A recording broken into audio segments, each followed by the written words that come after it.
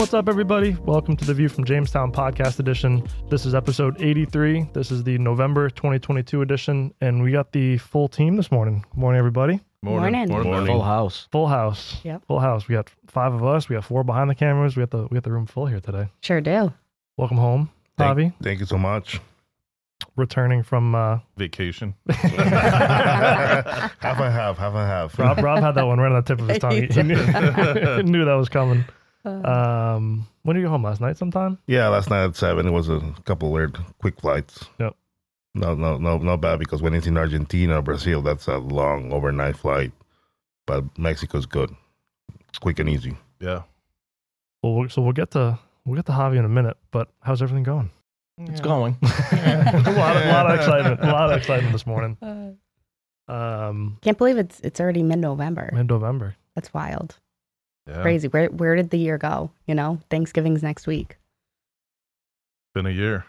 It has. Kind of the tale of two halves of the year, it seems, too, as we're Absolutely. Having That's a good meetings way and to put it, talking. Ben. Yeah. talking to people this week. Yeah. I would say that's about accurate. It's, the first half of the year was still certainly robust, and the second half has been a bust.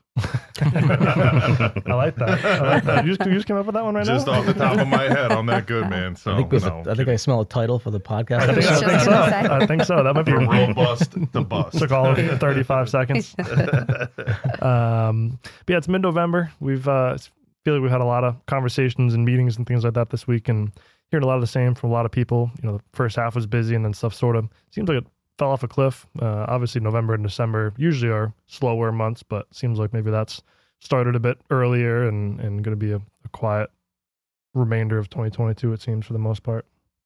Yeah, I'd say so. This week and last week we've had some visitors, some domestic visitors, some Europeans. So there's the travel's back and got great feedback about the NACD conference. I know you're going to talk to Ray later about how active that was, and the APLA. We're going to hear from Javi. So we're coming out of unbelievable couple of years in terms of demand and filling that demand to a point now where it's just really fallen off a cliff. And so there's been a lot of shuffling, juggling, and the good news is from TCC perspective is that we've seen a tremendous uptick in samples.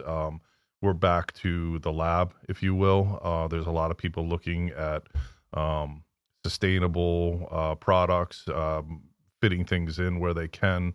There's a lot of activity on that level, which is interesting because it was more focused on getting stuff out the door, supply chain issues, and that. So now people are able to get creative. So that's been exciting to see the last several months, the uptick in demand for innovation. Yeah, it feels like it was quite slow for a long time. People just trying to get as many raw materials in the plant as they can. And then I guess over the last couple of months, I'm sure you've seen the uptick in samples keeping you busy and people looking to get stuff approved in the lab, whether it's new sources or new projects, or we've had, I feel like, a bunch of people looking to replace or use other products in combination with different things to develop new products and things like that, which has started a lot more the last couple of months. Yep, definitely. And we've seen, the past 2 months alone, we've probably had 2 to 3 times the amount of activity than we have historically, which is fantastic to see. It just means good things for business going forward. And, like Rob said, people are getting innovative. They want to see what they can do to, better their formulations and, instead of just getting product on the floor. So it's been fun.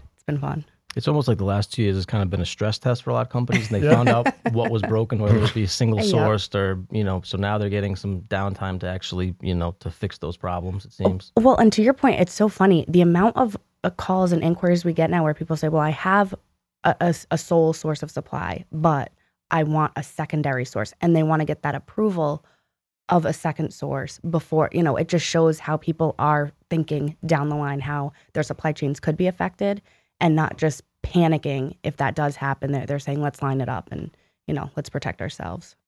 Yeah, people realizing that they can't, whether it's a geography they're sourced from or even one supplier in a geography, you got to have a couple of these backup options, have different things approved. Mm-hmm. Regardless of the price, right? Regardless, yeah. Yeah, a little bit more emphasis on price these days versus peak COVID when it was really just buy whatever you can get your hands on, it seems. So Yeah, but there has been like a reshuffling on the geography as well. There has to be. It has come. Now people are looking at other places in the world, not only regional. They have opened up their channels for sure. Yeah, I feel like times like this when stuff gets really difficult, places like Latin America almost do a little bit better because they're used to having to buy imports and bringing product in, looking at lead times. Yeah. If companies in the U.S. have only bought from U.S. sources, they don't have the capabilities to be able to plan. Versus a lot of Latin American companies have that capability. It seems for sure. Yeah. Well, I mean, we're in a new cycle, and the cycles change more often now. I think that's what people have to really understand is that they're shorter cycles, and maybe it's the selling cycle and the buying cycle, and those are tightening and becoming more often and becoming more extreme. So right now we're in the buying cycle, if you will, where the favor is with them, with Europe economy really in the pits, and China even worse. So those cycles are tighter and far more extreme. Yeah, it's been interesting talking to different people in different segments too. You see automotive and construction still a bit slower. Some other industries doing a little bit better.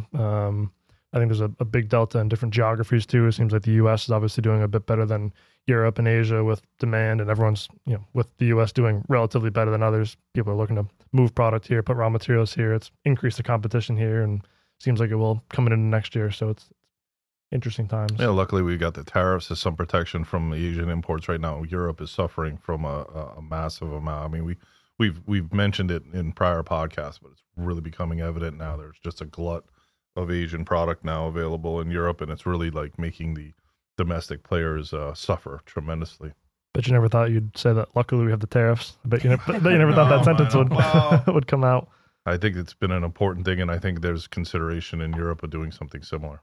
Yeah, would make sense. If they can get through their bureaucracy to make that decision and get everybody on board, I think that it would be a prudent thing to do. Yeah, that's the difficult part, to get so many players on board. To get the majority. So many countries. Yeah. Mm-hmm. I mean, it's a good idea, but you have to get everybody to agree on it. Yeah. Yeah. Obviously, it didn't go over all that well when it went into effect here, but obviously, however long it's been, 2 years, I guess now it seems like it's shaken out. 2 administrations now have kept it in place, and there doesn't. I mean, there's some exceptions that we're going to see in the new year, but for things that aren't manufactured here domestically, but it's going to remain in place. Yeah. So obviously, we talked a lot about Europe and Asia this week. Javi is just returning from the APLA. Yes. Vacation. Last vacation, yeah. Talk to us about APLA. How are your meetings down there? What's the general sentiment? How warm is the ocean?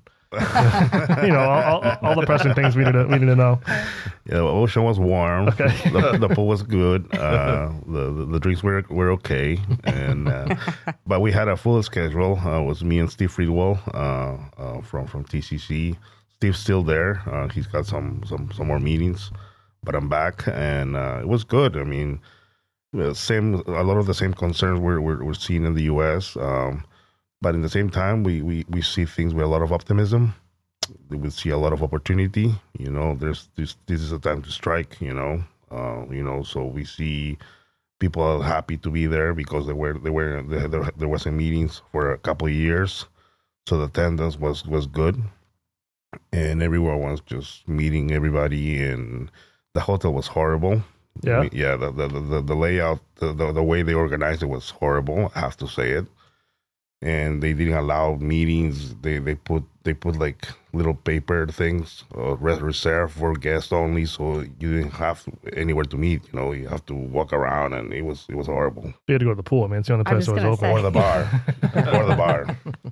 So the organization was bad. I have to say it, and everyone was complaining about it. I'm not the only one, but and we don't go to any of the. We register, but we don't go to any of the of the events. We just go to meet people and meet our customers, meet our suppliers, and meet our hopefully our future customers and suppliers as well. So I mean, people are worried, but they see a lot of opportunity, and they see a lot of optimism for 2021. I think that's 2021. What was that? You're going back in time right now. Yeah, sorry, for 2023, and people are happy. People are happy and looking forward to the next year. And it was well attended. There weren't concerns about either COVID or people not spending money to travel with stuff being slow. No.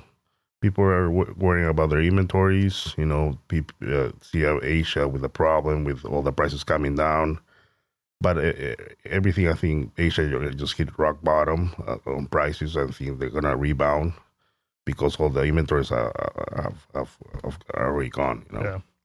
And I feel like you live life 8 weeks ahead of time because you're always looking at imports and planning future imports. Yeah. So how stuff, do you have an idea of how things are looking for January? Things are moving already. We have already orders in place for January. We're talking about February already. Yeah. So yeah, things are moving along. I'm content. Yeah.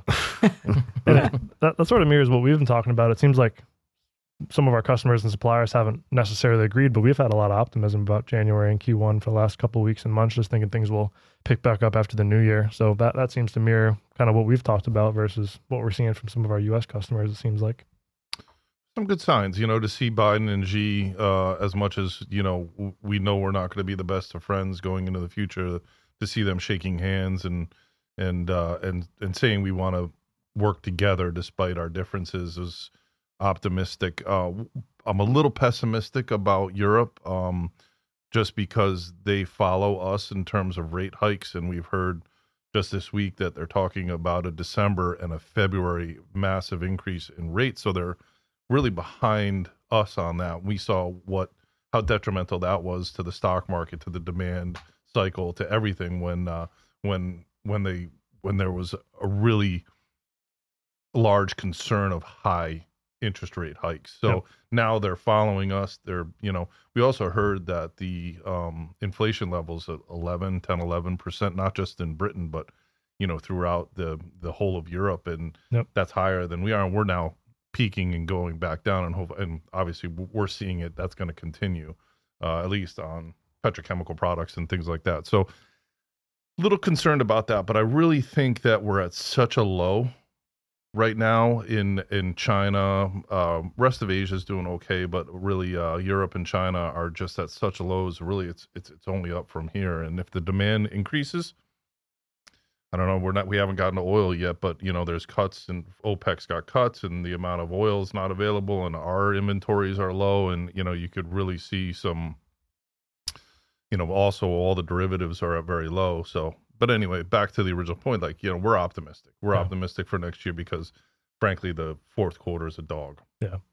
Yeah, one other good event that we go to on a regular basis are certainly the NACD events, so the National Association of Chemical Distributors. So our own Ray Altenberger was out at the national meeting? Annual meeting in San Diego. Yep. So he was there last week. Luckily, we have him at the offices here today. So we'll give it over to Ray and hear how the NACD was. Morning, Ray. How you doing? I'm doing great. How you doing, Ben? Doing very well. Welcome to the podcast. It's my first. Can't believe it's taken 83 episodes to get you on here. Exactly. Well, you've tried, but I've evaded things for quite a while. We finally nailed you down. Yeah, we roped you in. I'm looking forward to it. Why don't we start things off? You want to give a little introduction on yourself, your background, and then how you came to find TCC and what you do day to day here now. Oh, how did I come to find TCC? Keep in mind we got places to be. It's almost lunchtime. So Okay. I'm just kidding. I'll give you the short story. Actually, I got a phone call from Nick Roach a number of years ago when I had just moved into the sales management role at Monsanto for the nylon intermediates business. And Nick, my predecessor, had decided to cut TCC out as a distributor, and Nick called me up and was upset about it. And so anyway, we talked and came up to visit him, and then reinstated him, and that started the relationship a number of years ago. But real quickly, I spent most of my career, 30 plus years, at Monsanto and Solutia. The first half was in plastics, and the second half of the career was in nylon intermediates, which was primarily adipic acid and hexamethylene diamine and other co-products. Left them, did a couple other things, and then I got reconnected with the chemical company. Nick said, "Why don't you come work for us?" And that was about 11 years ago. So I've been here since then. And at TCC, we all wear a lot of hats, and we do a lot of different things. And a lot of my time is spent on Adipic. I can't get away from Adipic. I serve as the sales/product manager for adipic acid. I also do succinic acid, and I do some other products that I handle. And then I do a fair amount of work trying to develop new relationships with new suppliers. And I've been serving as TCC's representative to the National Association of Chemical Distributors since we signed up as a responsible care partner, distribution partner, I should say, about 9 years ago. So that's a little bit about myself. And moved up to Vermont 2 years ago, so I'm in metropolitan Quechee, Vermont. You know, people usually get older and move south, not north. I was going to say, you kind of did the exact opposite. Yeah, but, hey, my friends have pointed that out to me. Is that why you travel so much to the warmer climates? Because it exactly allows you that flexibility. It was 19 degrees yesterday morning in Quechee. So, and anyway. I bet you'll go back to snow there today. Could be. We're not far away from Killington. So. So we were just talking a bit about recent travel and shows. I know the fall time is always busy for trade shows and events and things like that. And I know you've been at both the EPCA and the NACD annual meeting. So curious to pick your brain on kind of the general mood and sentiment, attendance at these shows. What how did some of those conversations go? What are people saying, and what was the general mood at some of these different events? Well, let's start off with the EPCA. It was held this year in Berlin. They alternated between tough places like Berlin, Vienna, and Budapest, and I like all three of them. So it was back in Berlin this year. The mood in Europe, for obvious reasons, it was totally different than the NACD meeting here in the States. There was a lot of concern among suppliers in terms of, cost of raw materials and energy and how it's impacting their business.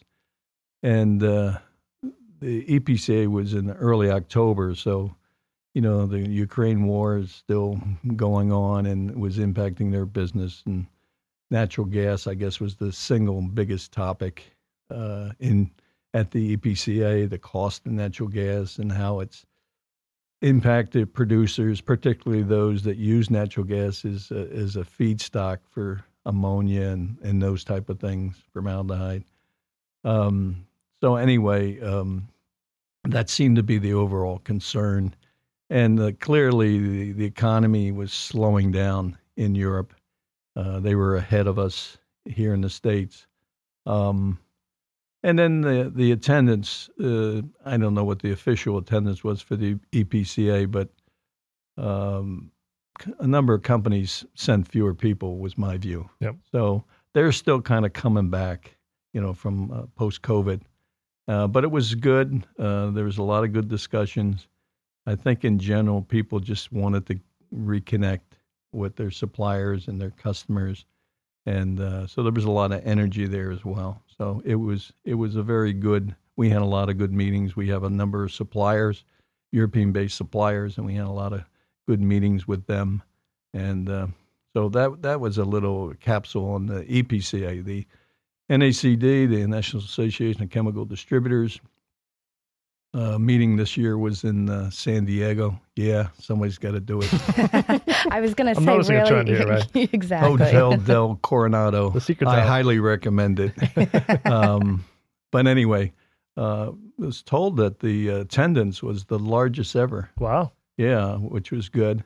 And the same thing. There was a lot of energy there. There was a lot of people that hadn't been because of COVID in several years. Now, I know it's the NACD annual meeting. Is it only distributors that go, or are there producers that go as well to meet with people? It's a collection of three components. It's distributors, which is the largest component. And I don't know the count of how many distributors are NACD members now because it's a fluid situation and there's been a lot of acquisitions over the years. But when I was serving on the NACD membership board, there was about 240 distributors.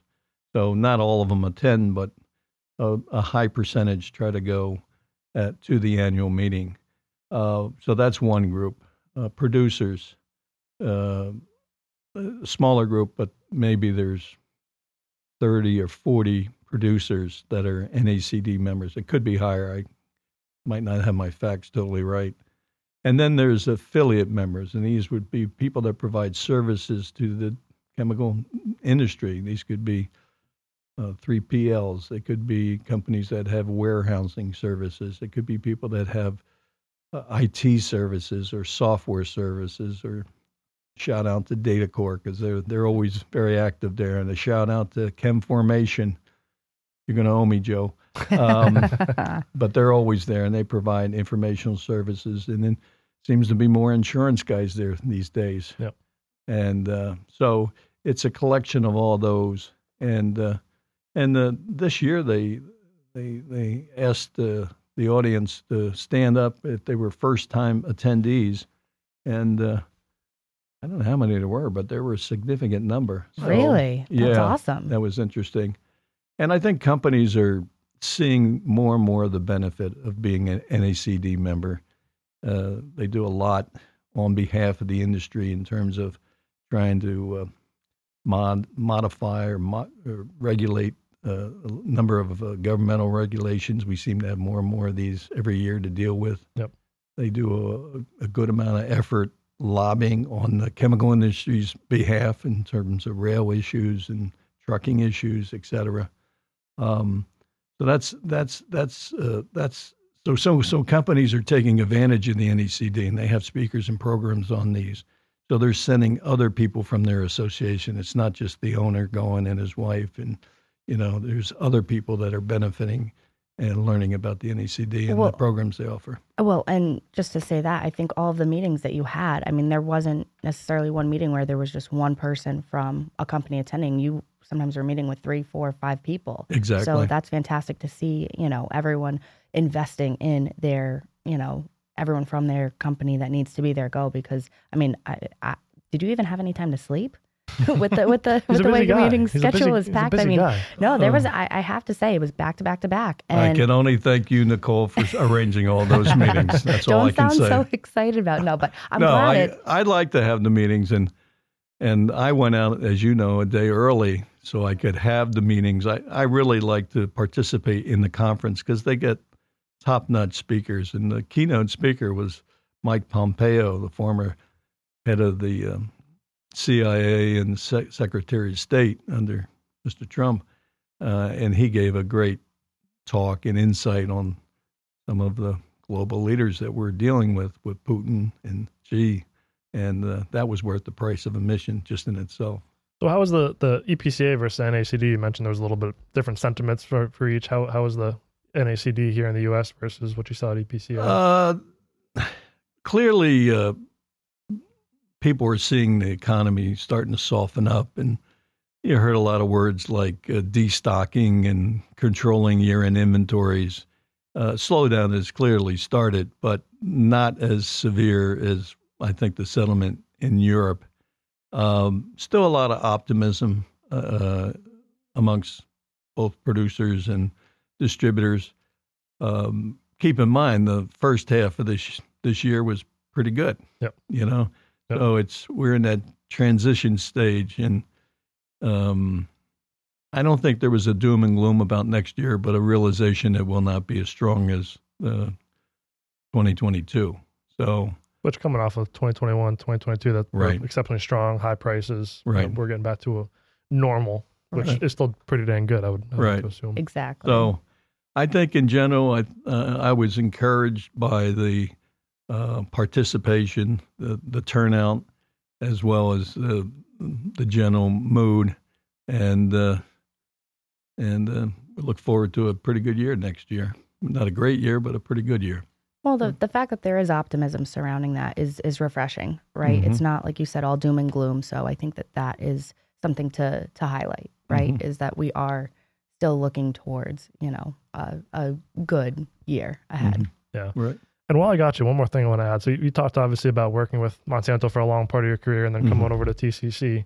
Sounds like you've obviously enjoyed your time with TCC so far, and curious to get your perspective on the differences and maybe some of the benefits working with TCC versus some of the more corporate-y sort of companies out there? Well, that's kind of a full question. Clearly working back in the day when I worked for Monsanto, it was a well-run company, and Sure. it was very strong on processes and procedures and that type of thing. So a lot more structured and regimented. But even at TCC, I've seen a lot more structure than, in the last 5 years than maybe what was here 20 years ago. Yep. And, one good example of that is the NACD. I mean, to be a member, you have to comply with their responsible distribution guidelines, and it's a pretty comprehensive program, and you have to have all your SOPs in place and practices and procedures Sure. nailed down, and TCC has done that, and it's made them a stronger, better company. So, it's not one or the other. The smaller companies are more evolving, getting more sophisticated, and on the other side, the bigger companies, there's a lot less people there. When I was at one point, I was a district sales manager in the plastics division, and I had 7 or 8 sales professionals work for me in the Northeast, and then there were 7 other districts. Today, there's probably 1 national sales manager and maybe 2 salespeople. Yeah. So Crazy. distribution is playing a much bigger role in servicing the marketplace than it did back in those days. So Sure. that's one change. The obvious thing is, every distributor has its style, and I kind of like the TCC style, pretty down to earth, direct, kind of keep it simple, and it's made us successful. So I don't know, nothing's stagnant anymore. You got to evolve, and Yep. and you got to keep changing, and TCC's done a real good job at that. Well, it's good talking to you, Red. Glad we finally had you on the episode. We'll Yeah. be sure to have you on again soon, since you're not all that far away. And I'm sure that because this is further south, it's not Exactly. super warm weather, Exactly. but Nice balmy. you're getting there. Yeah. Well, Marco Island would be a good place to do another podcast. Hey, I'm available for that never one. say never. We have the ability to transport, so You Okay.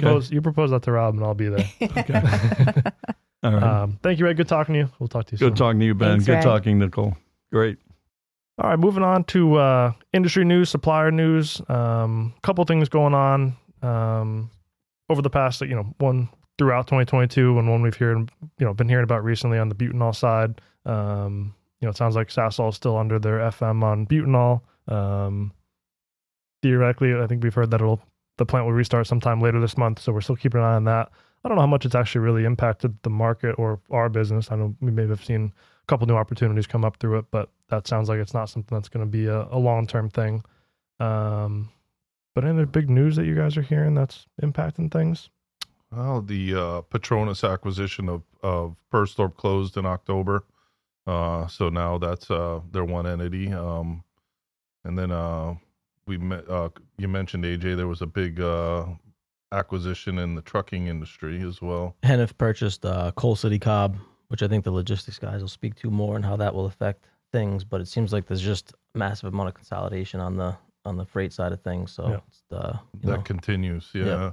The rail strike, it's not happening yet, but still always sort of Looming. and so we've definitely seen some updates from TLC on that recently but I think you have to have, like, there's different unions, and they all have to be aligned in order to strike. So hopefully we can we could do the avert that. I'll say personally, I've been traveling a lot lately, and there's a lot of construction out there. So the bill that was passed last year for infrastructure is certainly happening. So that's something that's positive to look forward to in 2023, and something that should definitely have an impact. So that was a lot of money going for our infrastructure. So, but other than that, I think that what we're talking about is general to the industry. I mean, polymer demand is extremely soft, coating extremely soft. There is some lubes and refrigerants and some things that are doing well because they simply couldn't get raw materials and need to build inventories. But really, that's only been very minor highlights that we've heard out there of things that are in high demand. The automotive is still very soft. So, and then of course, Musk took over Twitter. So that's, that's been fun to watch. Yeah. But I don't know. Is this the section where we talk about the election? Because I think that was kind of surprising. I mean, the election was, honestly shocking to me because, the economy is really in tough shape right now, and I figured that people would vote more based on that, but they didn't. So we didn't see the predicted red wave, and right now we've got a split House and Congress is what it appears, and so. And I think the voters starting to say that they want to see more of the government working together. And I think that's really the bottom line is kind of sick of the division and divisiveness. Yeah.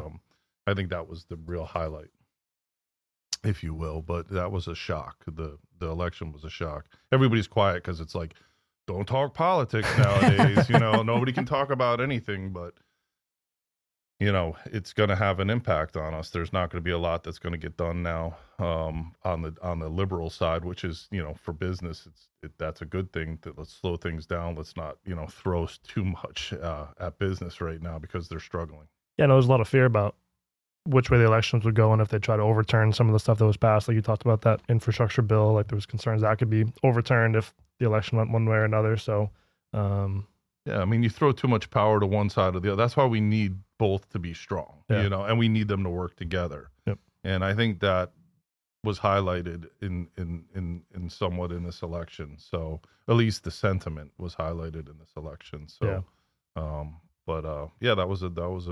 that'll certainly have an impact going forward. Yeah, everything, it all trickles down to our business one way or another, whether it's talking about oil or policy or tariffs, or it all has an effect one way or another, whether it's immediate or felt down the road.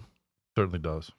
A lot going on the logistics side. Luckily, we have the TLC guys coming on to give an update both on those rail labor union negotiations as well as just freight and logistics in general. So we will give it over to the TLC guys for a logistics update.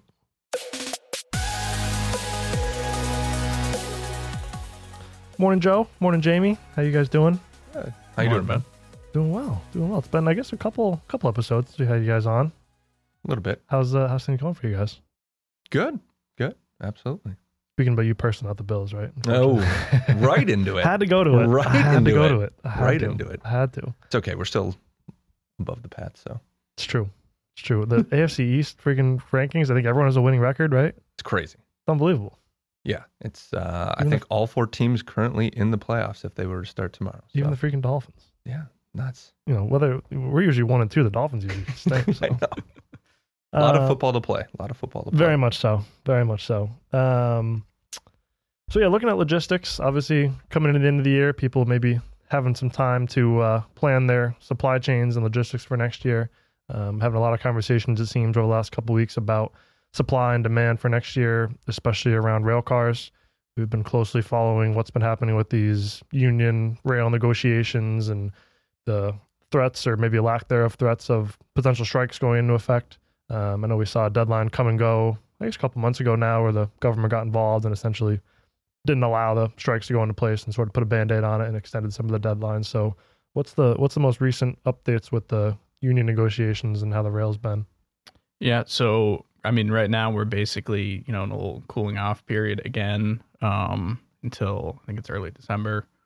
And I mean, this is to the point of we've seen this come by before. I mean, it's something that, I mean, they've been negotiating this since 2020 as a whole. Yeah. So this is something that we've seen a few times, and it's just, there's a lot of money, a lot of, earnings, a lot of shipments, all kinds of things on the line for the workers, for the companies involved, the country as a whole, the world as a whole. So it's just something that it's, we've been in a lot of stalemates, but I don't really see anything going too far south in the foreseeable future, just because, again, there's so much on the line for everyone. It's kind of a lose-lose if they do end up in a strike. Right. It seems that the government's kind of showed their hand that they're going to get involved and do what they need to do to avoid that and keep the rail lines moving.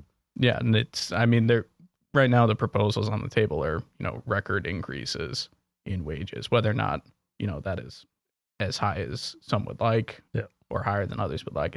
It is what's on the table. So, but it can be argued that it's deserved. Yeah, for sure. Yeah, especially when the strike was impending. There's all these articles coming out about how important it is and how much freight moves through the rail and how many trucks you need to replace the rail. It's incredible. Yeah, it's unsung heroes. Yeah, it's kind of the heartbeat of the American economy. Yeah, absolutely. Yeah, you can't just switch that valve over to say all these trucks get on the road. Yeah, Yeah. And thinking about next year, have you started seeing anything either on like the insurance side of things or just general rail price increases? How line hauls have been on the rail? Things getting more expensive, staying relatively flat. Things definitely got more expensive earlier in the year, but I think things have kind of leveled out recently. Demand has stayed. Cars honestly have been fairly tight for a little while now. I don't know that that's really falling off. I know we've looked at it from different perspectives, and I think a lot of folks see like Q1 picking back up, which when you look at rail cars and anything like that, rail cars, tank farms, anything like that, you're looking at the long-term picture. So they normally don't really soften up on the short term, like, oh, it's dipped for a couple months. They look at it as, well, that lease really won't go into effect. If you lease now, it won't go into effect until Q1. Yeah. So they look at it from the Q1 perspective and just the next year, 2, 3, 10 as a whole. Yeah, you probably see like trucking is a better short-term indicator on how busy stuff is. Rail sort of stays. It's more of a longer-term picture. Yeah, for sure. Especially from the leasing perspective. I mean, when you're looking at intermodal versus trucking, right now, intermodal is highly competitive because the entire freight industry is cooling off right now and everybody's desperate to try and fill capacity. So, we've had a lot of conversations, it seems, this week, people talking about getting back to like what the actual demand is. Like when COVID started, trucking was difficult. Everyone all of a sudden starts evaluating rail, and now maybe some of that's coming off. Like who are the actual people that are going to want to be using rail as a logistics mode regularly versus who just opportunistically tried to jump into it and use it more? Yeah, I think right now what you're seeing is like the cooling off between, like, as Joe mentioned, like the intermodal and the transload type opportunities. I mean, if you're looking at more of like a terminal operation, that's still something that's going to work for you. Yep. But in terms of, just being more cost effective on, truck versus trucking and transload, you're in that period where you really want to be going direct rail shipments if you can. And how about you, Joe, on the sales side of things? How's stuff been the last couple, I guess, weeks or months with customers? What's the general mood? Is stuff been busier, less busy? People starting to plan for next year, or how's things been on the sales side and the demand side of things? Well, I mean, as a salesman, you got to stay optimistic, of course, dealing with other salespeople. That is the correct answer. Yep, they are all very optimistic about 2023. Yeah, I think past couple months, everyone's kind of holding their breath, hoping things kind of turn around a little bit, but. I think from the freight perspective, so much pent-up demand kind of fizzled out into end of Q2, beginning of Q3 that now they're kind of just all looking towards Q1 2023. That being said, we have had a ton of warehousing, repackaging, transloading opportunities come in as people start stocking up their inventory. So the TLC team does a wonderful job of having a diverse portfolio of all those contacts. So as those kind of have taken over, the longer liquid bulk opportunities. I think a lot of shippers are going directly to some of the carriers for that type of stuff and revisiting their contracted rates, whereas the spot market's starting to cool off in that regard. But looking towards 2023, I think everyone's really hopeful that market's going to really start picking up again as the shipments really start coming in. How about on the pricing side? Like Jamie, on the operations side, have you seen line hauls and pricing coming up? And Joe, have you seen like you've had to meet more competitive situations? Have you seen better rates out there that, stuff's been a little bit tighter? Is it's still absolutely. kind of, everybody's bottom line is at top of mind right now as they end the year. So there's not as much wiggle room as far as what line hauls because everyone's so price conscious at this point. Yeah. I mean, I would say that line hauls, some things have been softening up a little bit on pricing because of that, because of the downward pressure that Joe, just mentioned. Yep. I mean, the difficulty with all of that has been like fuel staying high still. Yeah. So that's really a killer on it. And that just, is affecting all of us, even in our daily lives as we mentioned every time we've been on. But I mean, you are seeing a lot of demand for things. I mean, some of like the terminal projects and things, you can't even like get availability from warehouses or tank terminals, anything like that in like the Gulf region, for instance. Still, you still have a lot of tightness out there on those type projects. The longer term stuff, yeah. And even from the line haul standpoint, the basement can only go so low before a trucker just says, "No, I'd rather just sit and wait for something else." So there is only a certain threshold we can hit before someone just says, "No, I'm good." Yeah. So again, back more to regular pricing versus opportunistic. Hey, I'm going to charge kind of whatever I want because it's more about supply versus absolutely. It was whoever could move the truck and whatever the price was. Now it's I got 4 options who can who can do the best. Yeah, absolutely. Exactly. I mean, like I think too often when we look at like the spot market and things, people think, oh well, the trucker can just take less, and I think to a degree that's true, especially when things get overinflated. But I mean, in some ways you have to look at it similar to manufacturing or anything else, where you do still have a finite cost there somewhere, and you still have to make money on that, and for them make their living, and that's something where I think that's increased over time, as with most things, and as we've gone through inflation and things in the past few months, years, and that's, I don't think it's ever going to dip back down to where it was like during the pandemic, for instance, but it'll dip a little bit more. And it seems like the driver pool hasn't been as big of a concern. Seems like people have been a little bit slow. Availability's been better. Obviously, I think from a macro standpoint, I'm sure there are still a large shortage of drivers, but it seems like availability's improved a bit. So I would say availability has improved based off of just demand falling off here recently. Yeah. In terms of the driver pool itself, I think that's still, as you mentioned, with the macro level, I think that's still a huge issue going forward. Yeah, especially when it comes to, the chemical distribution side of things. There's only so many hazmat drivers, only so many certified drivers in that pool that's already dwindling. Right. So, yeah, that's still definitely a concern. But right now, it's from a macro perspective, not a huge constraint yet. Yeah. All right, guys. Well, appreciate the update. Good talking to you guys. We'll have you on the December episode to give you your grand predictions for 2023, as we always do. But good talking to you guys. Appreciate it. Absolutely. See you guys soon. Go Bills. For having us on. All right, moving on. Price updates, or not price updates, product updates. Thinking about some of our regular seasonal products, which are some of AJ's specialties here coming into the cold weather months. I know there's been a lot of, I say a lot, maybe more than usual conversation and updates on urea supply. So I know we've been following that closely with a couple of our big customers, looking at that and having some meetings over the last couple of weeks. But how is the urea picture looking these days? Prilled urea is still pretty tight, especially in the Northeast U.S. The fact that Russian materials largely not making its way here is causing a big big gap in the market. And that was a big supply avenue pre-war. Yeah, especially like to Eastern Canada, the Russian supply made up like 70% of all the volume up there. So taking that capacity out was huge just for the whole dynamics of the Northeast. And then there was also some really low levels on the Mississippi River, causing tightness up into the Midwest. Barges couldn't get up quite full.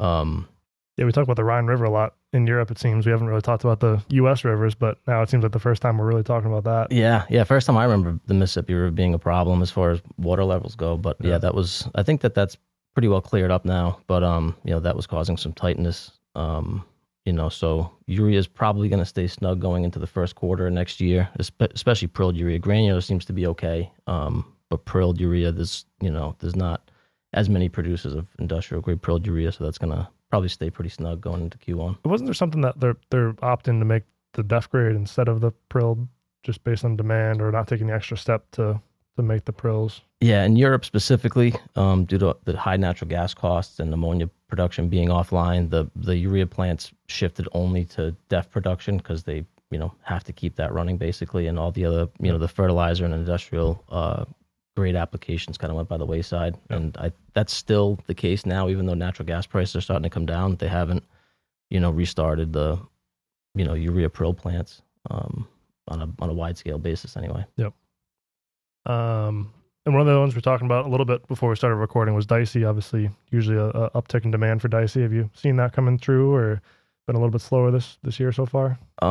We're seeing the usual seasonal demand start to pick up. You know, folks have been placing orders for their Q1, their Q1 requirements when they start blending for their spring planting season. Yep.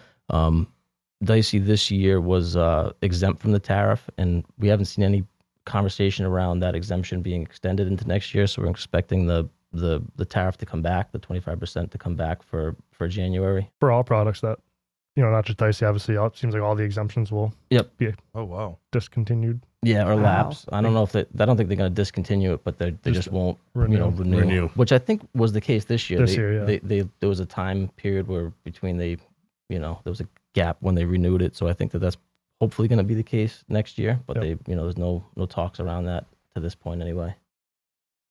Yeah, and I'm sure that's been interesting talking to customers on, do you stock up, do you not stock up? Is it, you're going to pay 25% more or not? It's a big question mark. Yeah. I mean, we're just telling folks it's out of our hands. Like, you need to keep producing the stuff. You have to keep ordering, but whether it comes in with the 25% or not, we're all in the same boat. Their competitors are in the same boat, so, yeah. Yeah, and obviously one of the other big products we oversee and sell, especially in the wintertime, is methanol. Obviously, Corey Mullins manages that for us. Have you seen any hints on how methanol is doing so far this year? Has it been definitely been a good year for methanol, and ramping up right now with we finally. Nicole, I put my heat on last night. I was gonna ask you about that because your AC, I think you might be in the running for the longest standing person in the state to have their AC running. I had and then last night I put the heat on and I set it to 66, and I noticed this morning we were at 68.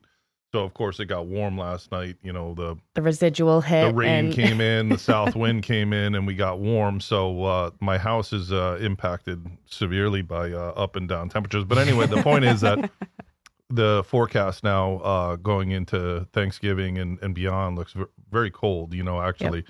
So typical to the Northeast, fall, winter, it's coming later and staying later. So yeah, methanol demand is picked up for things like windshield wash. I do know that next week it looks like the first potential for snow, for mixed precipitation. My parents got snow last night in Mass. Oh, up in Springfield. Nice little coating.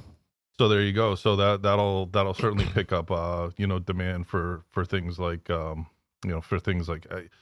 windshield wash, which uses methanol. But we're also getting through the season where everybody was using glycol for antifreeze. So while winterizing your RVs, winterizing your boats, and that was a pretty tight market actually for, as it has been the last couple of years. So a lot of tightness in glycols, despite new production coming up and things. So both of those have had their glycols were kind of getting to the end of the seasonality. You'll see some downhole demand as well throughout the winter. But yeah, methanol doing pretty good. Javi, any specific products or types of products more interesting than others at the Aplo? Do you have more questions or any products that stood out that were a bigger point of contention or something people are looking to stock up on or having difficulty with? Everything's long. Yeah? Yeah, for the most part. Yeah, for the most part.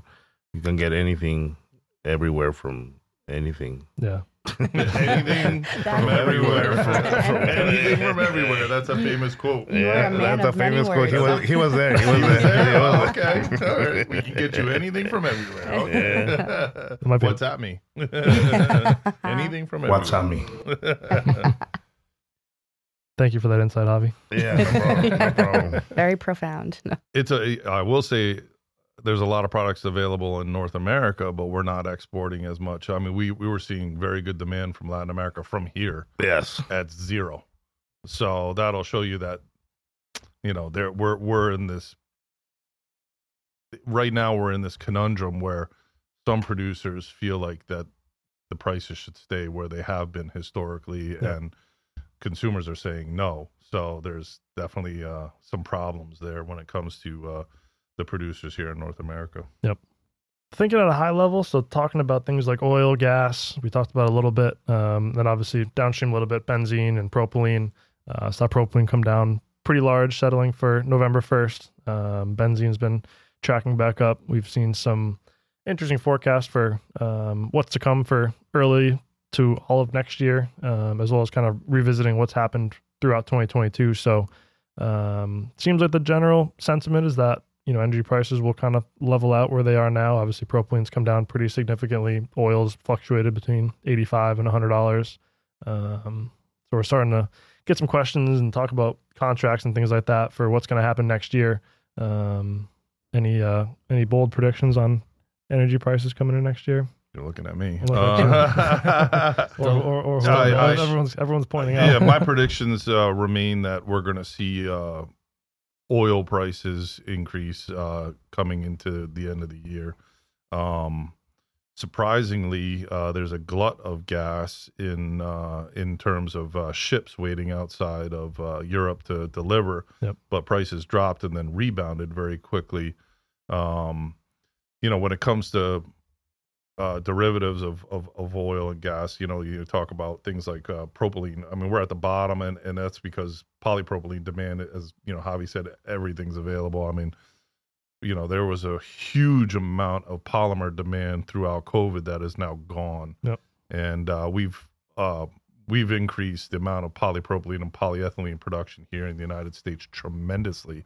And because of the spats we have worldwide, tariffs, et cetera, we don't have that export market so much, as well as others have also increased their polymer production. So polymers are going to be weak. But going back to oil, it used to be that oil producers liked $60 a barrel, then they like $70 a barrel. Now they like $90 a barrel.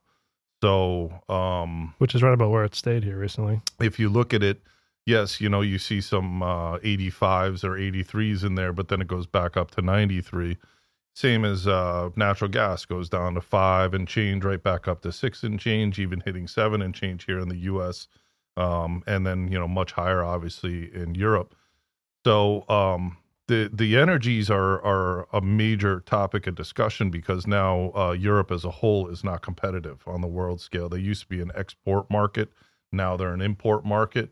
And that's really a pretty poor balance for them right now because there's tremendous capacities and investments there. So I have a feeling that coming into next year that we're at such lows in Europe and Asia, they are going to start to pick up when it comes to demand. And you're going to see with the cuts, OPEC plus cuts, you're going to see energy prices start to increase, which was also what happened after the recession, which I think, by the way, we're also in a recession in the United States, in Europe, obviously in China. We are in a recession currently. So when you rebound from that, as you rebounded from COVID and everything went wild, I think this is my bold prediction that you're going to see energies go up. Maybe not natural gas as much because we've got a lot of it. Pasadena's about to reopen in Texas for export. They had a fire and they've been down for quite some time. When that opens, you're going to see a rebound in gas prices. But I think that, you're looking at things that are bottomed. And so at the end of the year for negotiating contracts are certainly in the favor of the buyer, but I think things are going to turn around pretty quickly in 2023.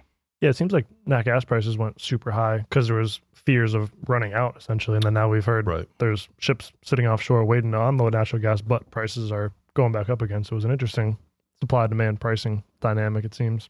Yeah, there's a yin and a yang, but in terms of energy prices, there's a yin, a yin, a yin, and then a yang, and then a yin, yin, yin, yin, yin. Yeah. So it's like... just having tracked this so closely for the last 25 years of my career, it's been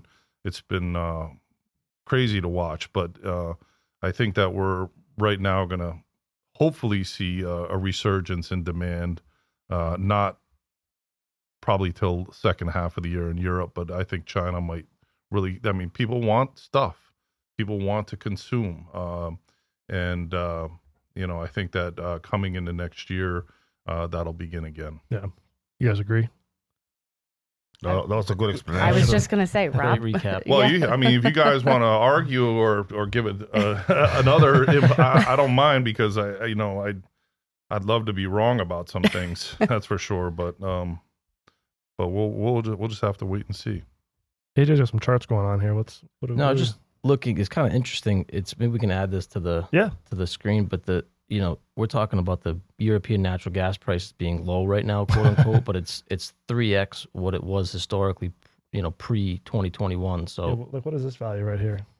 Like this is 50. €6 euros per megawatt hour. Now it's Yeah, I was talking to one of the Europeans, and he told me that his energy bill so it's still went very from expensive. 300 to 1,600 euro. Oh my Lanta. Who is Wow. A guy from Europe. He said, like, listen to this one, Javi. I'm like, what happened? Like, my energy bill went from 300 to 1,600 euro in 1 month. And that was an actual, not estimated bill, No, correct? correct. That was an actual bill. He's like, I don't know. He's like, now I'm telling everybody to put sweaters now. Bundle up. Yep. Bundle up. Sounds like my Amazon bill. But yeah, we'll definitely put this up because you're right. We talk about like relatively low. Like, yeah, it's relatively low. It's still, what do you say, 10x, 6x? What it historically still- had been? Yeah, like if you look at the mid 2021, it was 34 euros per megawatt hour. Now it's 114, What was which that? is quote unquote a lot lower than it's been recently, but it's still historically very, very high. What I was mean, that? going back to your urea, I mean, who's going to produce urea is derived from a syngas process, so Yeah. taking natural gas and turning it into urea is about as basic as it gets. And we're Yeah. very dependent upon that. And of course, they're going to keep the DEF flowing. I mean, Yep. it's funny, go back, this summer, we predicted a DEF shortage. Remember that? Well, there's not a DEF shortage because they want to keep scrubbing the NOx, from diesel Right. and trucks. But, now there's a prilled urea shortage, because it's all going to DEF. But, the impacts come no matter what. I mean, it may not be exactly on DEF, it's on prilled, but, it makes sense. Why do you want to prill it when you just keep it in solution Yeah. and sell it and burn it, so. In a lot of cases, those DEF and NOx abatement applications are government mandated. Like they can't not use those things, Right. right? Like our trucks will shut down if we don't have DEF Yeah, in it. our Like- trucks give, you've seen it, the warning, it says you're running out of DEF. You got 12 more miles or you're going to have to go down to 1,500 RPMs at most or whatever. So you have to have DEF. So it's crazy. So that's inflationary in Europe. I mean, that is. 100%. I mean, that's damning for Europeans for consumer demand for everything. If your bill was 300, now it's 1,600. That's a lot of cash going out of your bank account Yep. for something that you really can't see. Right. You can feel it. Exactly. It doesn't feel any better if it costs 10x. It still feels like it's 68 degrees. Yep. Some high quality air coming out of those events, I guess. Yeah. I mean, must be. All right, wrapping things up. Couple events coming up. It's mid-November, so it seems like beginning of the year is always a busier time for trade shows. Starting to do a little bit of planning for the end of the year and beginning part of next year. Yeah, definitely. I mean, I think everyone's kind of excited to look forward and look out to what we've got on the books because, the holidays are always a busy time, right? As you come into the end of the year. But, Yep. it's looking out to what, and when you're going to connect and see people again, especially after COVID, like Javi said, everyone at Apple was so excited. And I know as Ray's, mentioned for the NACD update, everyone was so excited to be out. And I think that we're going to see that continue through all of next year. That's a big thing too. Is the events are all great, but if nobody goes, it's not worthwhile. So it's good to hear that the Yeah. Apple is well attended. Yeah, and well good schedules, attended. meetings. Bad organization, but well attended. We're looking forward to the Compounders Conference in a couple weeks here. And then thinking about next year, the World of Concrete, the Chemicals America show, and new locations. So a couple exciting things coming up next year. We're excited to get back out, travel, and hopefully these events remain well attended. Hopefully some slowdown in business doesn't negatively impact people traveling. I know we talked about that, I think, on a recent episode. When stuff starts to pull back, people stop traveling and going out to meet people. But This is the more important time to do such things. Yeah. Well, and if there's any events that anyone's going to be at and they want to set up a meeting, just send us a note, events@thechemco.com, and we'll be happy to get it in the schedule. So- Very much so. And our events are all listed on our website as well. So check it out. Yes, they are. So we have this last slide here, Rob. You want to talk through this new sort of brand new campaign we've got, or new tagline within TCC? Well, yeah. I mean, it was something that we discussed the other day. We just, obviously we got some great people within the organizations, and we're starting a new campaign, or naming the campaign of getting information out about our people, called Human Chemistry. And it's really what our business is all about. It's about creating relationships and improving supply and supply chains through these relationships. So human chemistry is probably one of the most important aspects of our business. So, and we talk about it a lot. It's probably the things that keep smiles on our faces. So congratulations to Jess Still of Kettle Bottom Creative, who just got married last week.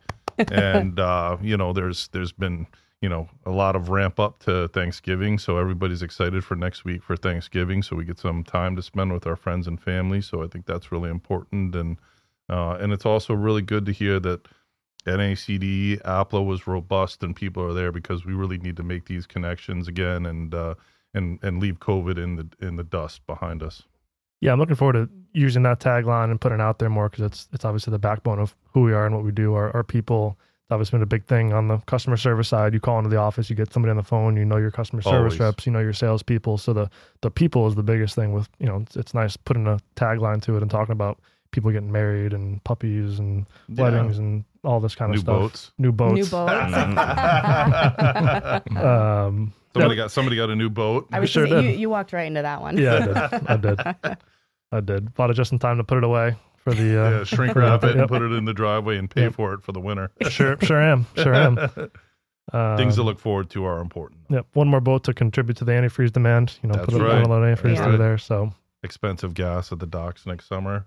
Hopefully it comes down. We didn't mention that diesel right now is over $6 a gallon. Crazy. So fuel surcharges. I'm sure logistics company will talk about it, but even the delta just between like regular gas, like 87 and 89, like I feel like it used to be like 10 cents, 20 cents. Now it's like it's like 80 cents. Yeah. Like Abby's Jeep we put 89 or 91 in it. It's like a 70-cent difference. Do that 87 every time. It's crazy. A ripoff.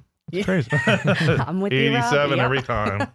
What is like if you go to a gas dock and you put gas instead of diesel in your boat, is it 89 that they typically have? No, it's 87. It is 87. Yeah, it's 87. Yeah, it's just $1. Just $1. They're not gonna pay more for something that really shows no benefit. It's so. Yeah. I didn't say that, Exxon. All right, guys. Well, we will catch you on the next episode for our our first ever holiday Christmas episode. Oh, this is so exciting. I can't believe it's here, we're gonna but get festive. We are, and you're just going to have to tune in to see what we come up with, because it's a lot of fun stuff. Nicole's the new head of our festive committee, making sure things are cheery and festive and decorated. I was going to say the holiday cheermaster. No. I'm officially putting you in charge of this new committee. I love it. So you guys will just have to stay tuned and see what we have in store. I'm excited. Oh, sounds good. I love it. All right, guys. Well, thank you as always. Good talking to you guys. Javi, good to see you nice and tan. Thank you. Good to see you in person again. I'm always tan. True. As always, thank you for listening. Whether you're on the audio or the video format, we certainly appreciate you following along, and we'll catch you on the next episode. Thanks, Ben. Thanks, Benny, and have a happy Thanksgiving. Happy Thanksgiving.